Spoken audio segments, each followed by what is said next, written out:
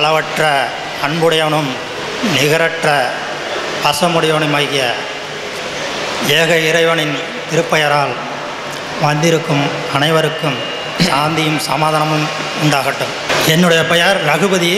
எனக்கு தெரிந்த ஒரு நிகழ்வையும் தெரியாத புரியாத 2 கேள்விகளையும் கேட்க விரும்புகிறேன். முதலில் எனக்கு தெரிந்த ஒரு நிகழ்வை உங்களுடன் பகிர்ந்து கொள்வதில் மகிழ்ச்சி அடைகிறேன். இஸ்லாம் ஒரு இனிய மார்க்கம் என்று குறிப்பிட்டிருக்கிறீர்கள். அதில் இஸ்லாம் என்பது என்ன? நானே சொல்லுகிறேன். இஸ்லாம் என்பது ஒரு மார்க்கம். அந்த மார்க்கத்தை பின்பற்றுபவர்கள் இஸ்லாமியர்கள். இஸ்லாமியர்களுக்கு 5 கடமைகள் உள்ளது. இது அனைவரும் அறிந்தது. 5 கடமைகளில் உங்களுடைய முதல் கடமை என்ன? முதல் கடமை இறைவனை வணங்குவது, அல்லாஹ்வை வணங்குவது. அந்த அடிப்படையிலே 5 வேளையும் தொழுவது என்பது முதல் கடமை. 5 தொழுகை என்பது முதல் தொழுகை இஷா தொழுகை, 2வது சுபுகு, 3வது லுகர், 4வது அசர், 5வது தொழுகை மகரிப். ஆங்கிலத்திலே அப்படியே கூட்டி பாருங்கள். ISLAM இஸ்லாம்.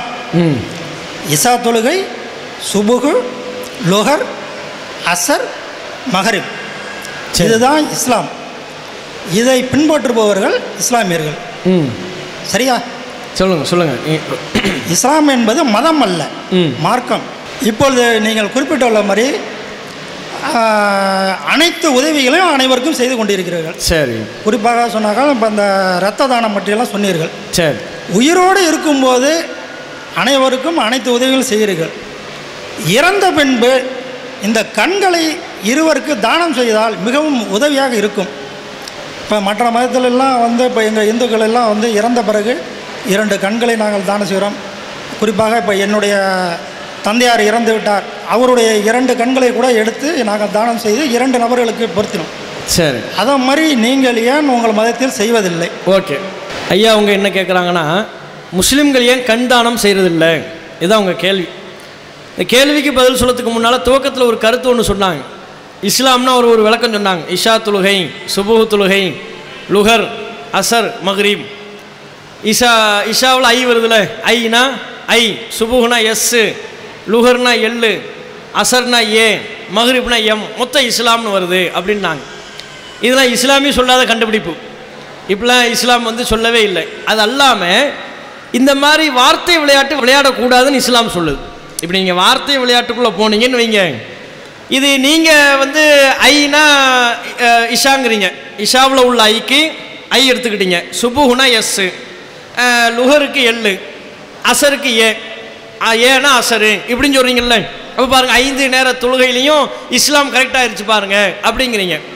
இதை ஒருத்தர் மாற்றி கூட பேசுவார். வார்த்தை விளையாட்டுன்னு வந்து விட்டாலே அது மாற்றி கூட பேசலாம். இப்போ ஒருத்தர் என்ன செய்வார், சங் பரிவார் சிந்தனை கொண்ட ஒரு நபர் இருந்தார்னு வைங்க, நீங்கள் தொழக்கூடிய தொழுகையிலேயே மோடியும் அமித்ஷாவும் இருக்கிறாரு அப்படின்னு சொல்லிடுவாங்க. என்னங்க அப்படி சொல்கிறீங்கன்னு கேட்டால், நீங்கள் மகரிப் தொழுகிறீங்களே, மகரிப்னா எம்முனா மோடி, எம்முனா என்ன மோடி, அசர் தொழுகிறீங்களே, அசருக்கு ஏன்னா அமித்ஷா இப்படின்னு சொன்னால் என்ன சொல்கிறது? திமுக ஒருத்தர் வருவார், நீங்கள் காலையில் அதிகாலை தொழுகை சுபு தொழுகை தொழுகிறீங்கள, எஸ்னா ஸ்டாலின்வார், எஸ்னா என்ன ஸ்டாலின் அப்படிங்குவார். இது தேவையா? அப்போ இது என்ன ஆயிரும்னு சொன்னால், வார்த்தை விளையாட்டு என்பது நம்மளை தவறான ஒரு நிலையான கருத்தின் நோக்கி அது கொண்டு செல்லாது. மாற்றி பல்வேறு கருத்துக்களை நோக்கி அது கொண்டு செல்லும். அது அறிவுபூர்வமாகவும் இருக்காது. அந்த வார்த்தை விளையாட்டுங்கிறது அறிவு. ஐயினா இஸ்லாமில் உள்ள ஐ என்பது இஷான்னு சொல்லி இஸ்லாம் சொல்லிச்சானே சொல்லலையே. குரான் அப்படி சொல்லவில்லை, முகமது நபிகள் அப்படி போதிக்கவில்லை. அப்போ முகமது நபிகளோ குரானோ போதிக்காமல் நாம உன்னை கண்டுபிடித்து வார்த்தை அடிப்படையில் சொன்னால் இன்னொருத்தருக்கு மாற்றமாக இன்னொரு கருத்தை சொல்வார். அது வார்த்தை விளையாட்டுகளுக்குள்ளே கொண்டு செல்லும். அது தேவையற்ற சச்சரவுகளைத்தான் அது உருவாக்கும். அப்போ அப்படி சொல்வது என்பது இஸ்லாம் சொல்லலை. அதை நம்ம முதலாவதாக விளங்கி கொள்ளணும். அதனால தான் இந்த 786 வந்துச்சு. முஸ்லீம்கள் இந்த 786 எழுதியிருக்கிறாங்கல்ல, நீங்கள் பார்த்துருக்கலாம். முஸ்லீம் வீடுகளில் 786 கிரில்லையே போட்டிருப்பாங்க. அது ரூபாய் நோட்டுகளில் 786 நம்பர் வந்துருச்சுன்னு வைங்க, அது என்னமோ ஒரு பெரிய சிறப்பு மாதிரி. சினிமா படங்கள் எல்லாம் 786 சிறப்பு மாதிரி காட்டி ரஜினியிலிருந்து எம்ஜிஆர்லேருந்து ஆரம்பிச்சிருவார். எம்ஜிஆர் என்ன மூட்டை தூக்குவார், இங்கே பார்த்தா நம்பர் என்னவா இருக்கும் 786 இருக்கும். திடீர்னு அங்கேருந்து நம்பியார் சுற்றுவார், சுட்டா கடைசி கரெக்டாக அந்த 786 பற்றும். பட்ட உடனே என்ன அல்லாஹ் காப்பாற்றினார், நமாஸ் அல்லாஹ் காப்பாற்றினார் எங்களை இப்படின்னு எம்ஜிஆர் காலத்திலிருந்தே. ரஜினிக்கும் அதே மாதிரி, அவரும் 786 ஒரு தகடை மாட்டிடுவார். எதிரி துப்பாக்கியால் சுடும்போது டக்குன்னு அந்த 786 பட்டுச்சுன்னு வைங்க, அல்லாஹ் காப்பாற்றிட்டாரு இப்படிங்குவாங்க. இதெல்லாம் இல்லை, 786க்கும் இஸ்லாத்துக்கும் சம்மந்தமே இல்லை. அந்த நம்பர் விளையாட்டு, வார்த்தை விளையாட்டு இதெல்லாம் இஸ்லாத்தில் கூடாது, தடுக்கப்பட்டிருக்கு. 786 சுருக்கி சொல்கிறாங்க, அதையும் விளக்கிட்டால் நல்லது. இந்த நம்பர் விளையாட்டு வந்ததுனால அதையும் ஒரு சின்ன அளவில் விளக்கிறோம். எந்த ஒரு செயலை செய்கிறதா இருந்தாலும் இஸ்லாத்தில் அளவற்ற அருளாளன் நிகரற்ற அன்புடையோன் அல்லாஹ்வின் திருப்பெயரால் இப்படின்னு சொல்லணும். இது அரபியில் பிஸ்மில்லாஹிர் ரஹ்மானிர் ரஹீம் இப்படின்னு சொல்லுவாங்க. பிஸ்மில்லாஹிர் ரஹ்மானிர் ரஹீமில் உள்ள எழுத்து இருக்குல்ல, ஒவ்வொரு எழுத்தையும் கூட்டிக்கிட்டாங்க. பா, இஸ், மீ, பிஸ்மி. அல்லாஹ்ல உள்ள ஒரு எழுத்து ஆ, இல், இல், இல்லா, ஹா இப்படி ஒவ்வொரு அரபி எழுத்தையும் கூட்டிக்கிட்டு ஒவ்வொரு அரபி எழுத்துக்கும் அல்ஃபபெட் அடிப்பில் ஒரு நம்பர் போடுறாங்க. பாவுக்கு இத்தனை, இஸ்ஸுக்கு இத்தனை, மீக்கு இத்தனைன்னு சொல்லி ஒவ்வொரு நம்பரை போட்டு பிஸ்மில்லாஹி ரஹ்மானிர் ரஹீம் டோட்டல் பார்த்தா 786.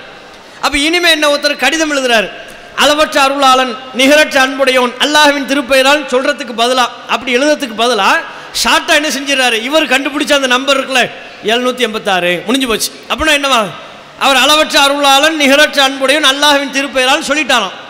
எதில் சொல்லிட்டாராம், 786ங்கிற நம்பரில் சொல்லிட்டாராம். அந்த வார்த்தை 786ங்கிற நம்பரில் சுருக்கிறாரு. இப்படி சுருக்க சொல்லி இஸ்லாம் சொல்லிச்சால் நம்ம பேர் அப்படி சுருக்கினா சரி வருமா? ஒருத்தர் பேர் என்ன செய்ய, இப்போ உதாரணமாக என் பேர் அப்துல் கரீம்னு எடுத்துக்கோங்களேன். அப்துல் கரீமில் உள்ள அரபி எழுத்தையெல்லாம் போட்டு நம்பர் பார்த்தோன்னா கடைசியில் 420 வருதுன்னு வைங்க. உதாரணத்துக்கு என்ன ஒருத்தர் 420 கூப்பிட்டா எனக்கு கோவம் வருமா வராதா? 420 கூப்பிட்றாரு, என்னங்க இல்லை அப்துல் கரீமை எழுதி பார்த்தேன், அது டோட்டல் பார்த்தா 420 வருது, அதான் சுருக்கமாக உங்களை 420 கூப்பிட்றேன்னு சொன்னால்.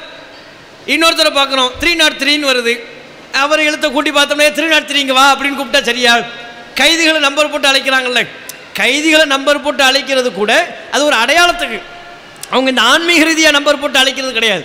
அப்போ இவங்க இந்த ஆன்மீக ரீதியாக இப்படி வார்த்தை விளையாட்டு, எண் விளையாட்டு, நம்பர் விளையாட்டுலாம் இஸ்லாத்தில் கிடையாது. இதெல்லாம் மூட நம்பிக்கை.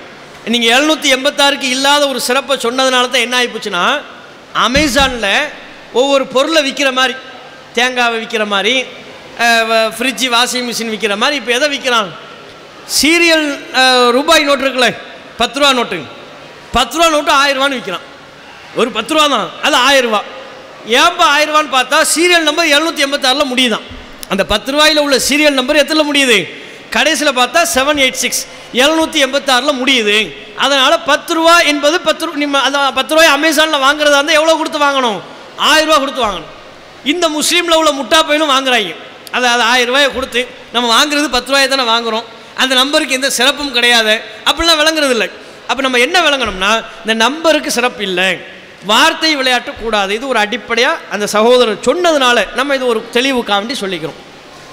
அதில் அவங்க கேட்குறது என்ன, நீங்கள் எல்லாருக்கும் உதவி செய்கிறீங்க, ஏன் கண் தானம் பண்ணுறதில்ல அப்படின்னு கேட்குறாங்க. இஸ்லாத்தில் கண் தானம் செய்வதற்கு தடையான்னு கேட்டால் தடையெல்லாம் இல்லை, தாராளமாக பண்ணலாம். இஸ்லாமிய மார்க்கத்தில் தாராளமாக ஒருவர் கண் தானம் செய்யலாம், கிட்னி தானம் செய்யலாம், இரத்த தானம் செய்யலாம். என்பதைப் போல இரத்த தானம் அதிகமாக எல்லாருமே செய்து கொண்டிருக்கிறோம். அது உறுப்புகள் தானம் இருக்கும்போது எடுக்க மாட்டாங்க.